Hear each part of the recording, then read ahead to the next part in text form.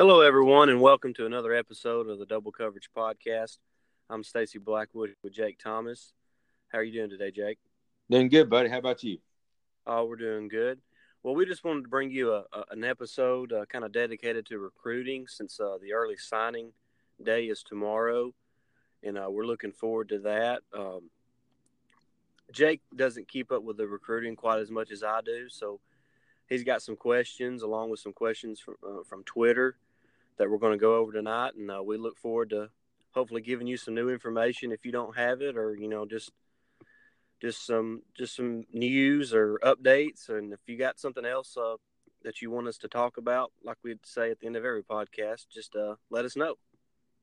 Yeah, man. And I don't follow recruiting as much as you do. The only thing I do know is Saban is an awesome recruiter, and to me, he can sign just a bunch of 3-stars and make them into winners. So that's about as much as I get into recruiting. I know he's a great recruiter and he gets some studs. But I want to start out with we had two to tweet us and ask a question. So Steven, and we're going to shout him out. He's at Steven Roll Tides. He wants to know how good DJ Williams in Glass is. Okay, so DJ Williams is a running back out of Florida. I think he's a late bloomer. Most people have him as a 3-star right now. I think he's probably one of the most underrated players in the country right now. And DeAndre Glass, it's kind of hard to get a good feel of him. Obviously, I think he's a really good back, but he plays behind a really powerful offensive line and if you watch his tape, he's got massive holes and massive lanes to run through. And he's obviously an explosive back, and he runs hard, and he runs with purpose, so to speak. But it's kind of hard to tell, what he would do with, if there was, guys in the box already and guys in the backfield trying to make plays on him. But DJ Williams is one of my favorite players in the class, overall. He's explosive. Most people, including myself, he reminds me a lot of Josh Jacobs, the junior running back from Tulsa, Oklahoma, currently on the Alabama roster. And he's one of Alabama fans' favorite players. He's just really fun to watch. Right now, I would say he's leaning Auburn, but I do believe that if Trey Sanders out of IMG Academy does not pick Alabama, I do think Alabama would have a really good chance of landing DJ Williams. And to be truthful, I would not mind having DJ Williams. It would not hurt my feelings if Alabama had Williams instead of Sanders. Not that Sanders is not a great back. I would be happy with either is what I'm trying to say. Yeah. And then another question from CFB Talk Daily. He's at CFB Talk Daily. He said, do you think Alabama holds on to the nation's #1 class, and where does Saban rank all time as a recruiter? Oh, so that's a great question. That's kind of been talked about a lot lately. There's always a lot of rumors around signing day, about if teams can hold on to the #1 class, if somebody can catch up with somebody or whatnot. But I don't see a scenario for Alabama losing the #1 class. I think they're going to have a good day tomorrow. I don't know if it's going to be as good as what, it was kind of early, thought of early, but I do think it's going to be a good enough day that Alabama will retain the #1 class for 2019. As far as Saban being an all-time great recruiter, obviously I believe he is. And even that, he's also an all-time great evaluator and an all-time great developer of talent. You look at somebody like Quinnen Williams, so to speak. I mean, he was a 4-star and he was a highly recruited kid, but he's the most dominant defensive tackle in college football. And I want to say he kind of averaged out to be around like the number 15th ranked defensive tackle come out of high school. Mm-hmm. So he done a good job of getting of Quinnen Williams in and developing him. Obviously, Scott Cochran had a lot to do with Quinnen Williams putting on some weight because he was a little bit undersized coming out of high school. But yeah, I think Saban is an all-time great recruiter, and recruiting is the name of the game. I mean, you look at who's in the college football playoff each and every season, and it's relatively speaking, most teams average a top 10 class, every year. So recruiting is the name of the game, and Saban's one of the best recruiters of all time. I agree. Another question. Looking at our program now and who's seniors, who's juniors, who might leave, what's our biggest position need in the upcoming year? In my opinion, and most people's opinion, it's the defensive line. Obviously, Bugs is a senior, so he's gone. Quentin Williams is a projected top 5 pick, so I would believe that he's gone. Raekwon Davis is projected as a first-round pick as a junior, so I believe he's probably gone. Obviously, you got LeBron Ray coming back, who really come onto the scene in the second half of the season. Starting with the Tennessee game, you could really see him making strides as he began to get more playing time in that defensive line rotation. Fidarius Mathis, he's somebody to watch at Quentin Williams' position next year. He's a little bit bigger than Q is, but I thought he's shown some promise in spots, but he's obviously got a lot of work to do. Christian Barmore, he was going to have some playing time this year until a preseason injury put him on the sidelines for this season. He'll be a redshirt guy next year. I know the staff really likes him. He's got a lot of upside. Stephon Wynn, he's another guy that you'll see play next year. But it's just now you got to replace the guys that started on that defensive front this year. And I believe that they've done a good job of addressing the defensive line. And I know one of the questions that's coming up is kind of – it's a good segue is who my favorite player that's committed so far, and that's Justin Abugwe, I believe is how you say his last name, from Georgia. He's an explosive guy. I think he's about 6'4", around 265, 270. He punishes the ball carrier when he gets to him, and he just plays with a lot of hustle, and he's a determined player. You can just tell that he is playing hard every snap. And for somebody that's around 260 in high school to play with that kind of explosion, and I think he's got a lot of promise and potential ahead of him. Yeah, and next question, looking at our signees, our commitments right now, who's your most underrated guy? Who has that ability to come in and start right away and is kind of under the radar right now? I don't know that he's really under the radar, but I think that the before mentioned Justin Abugwe, I think he has a chance to play early. I don't know that he'll play, just a ton of snaps, but I can see him being like a LeBron Ray was this year. I know Ray is a sophomore this year, but I could see him seeing the field early and getting some snaps in. All right. What's your overall thoughts on the class so far? It's a great class, and that, like I said, they addressed the needs on the defensive line.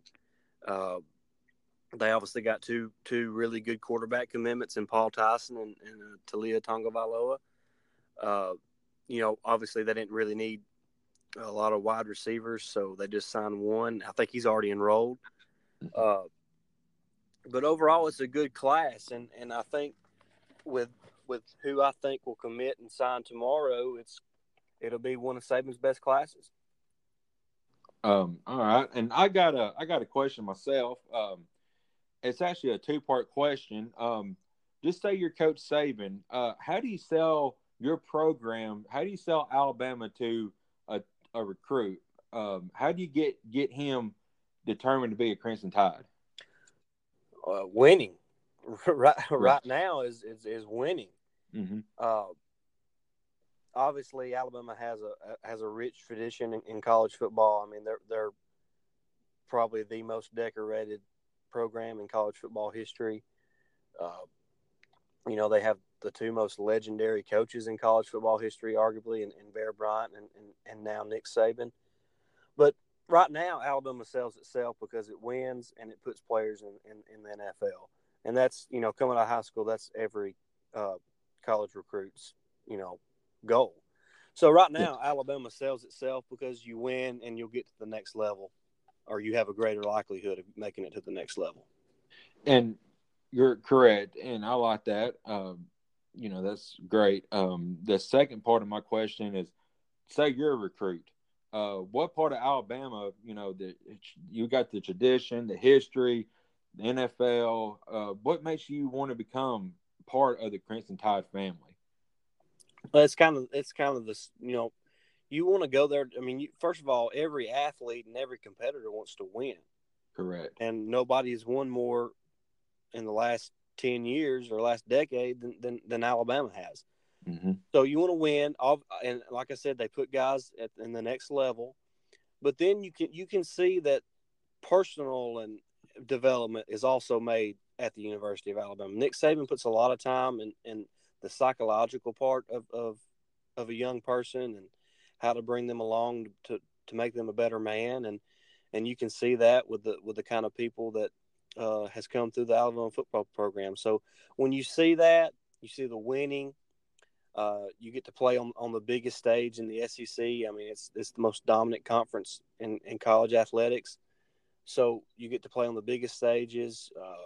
Everybody's watching you, and you got a great chance of playing at the next level. All right, and the last question, and it's a good one. Who signs and commits tomorrow on early signing day? Okay, so like anybody who knows that's listening to this and follows recruiting, this could change in the next 5 minutes. Yeah. But I'm just going by, everything that I've been reading and people that I follow that kind of know some things and kind of also my gut. I believe that Alabama is good with Evan Neal, the offensive lineman offensive tackle from IMG Academy. I believe almost without a shadow of a doubt that he will commit to Alabama tomorrow. Nakobe Dean, the nation's #1 inside linebacker from Mississippi, I'm about 50-50 on him. I'm not sure. I'm going to say he does pick Alabama, though. But like I said, I could be wrong.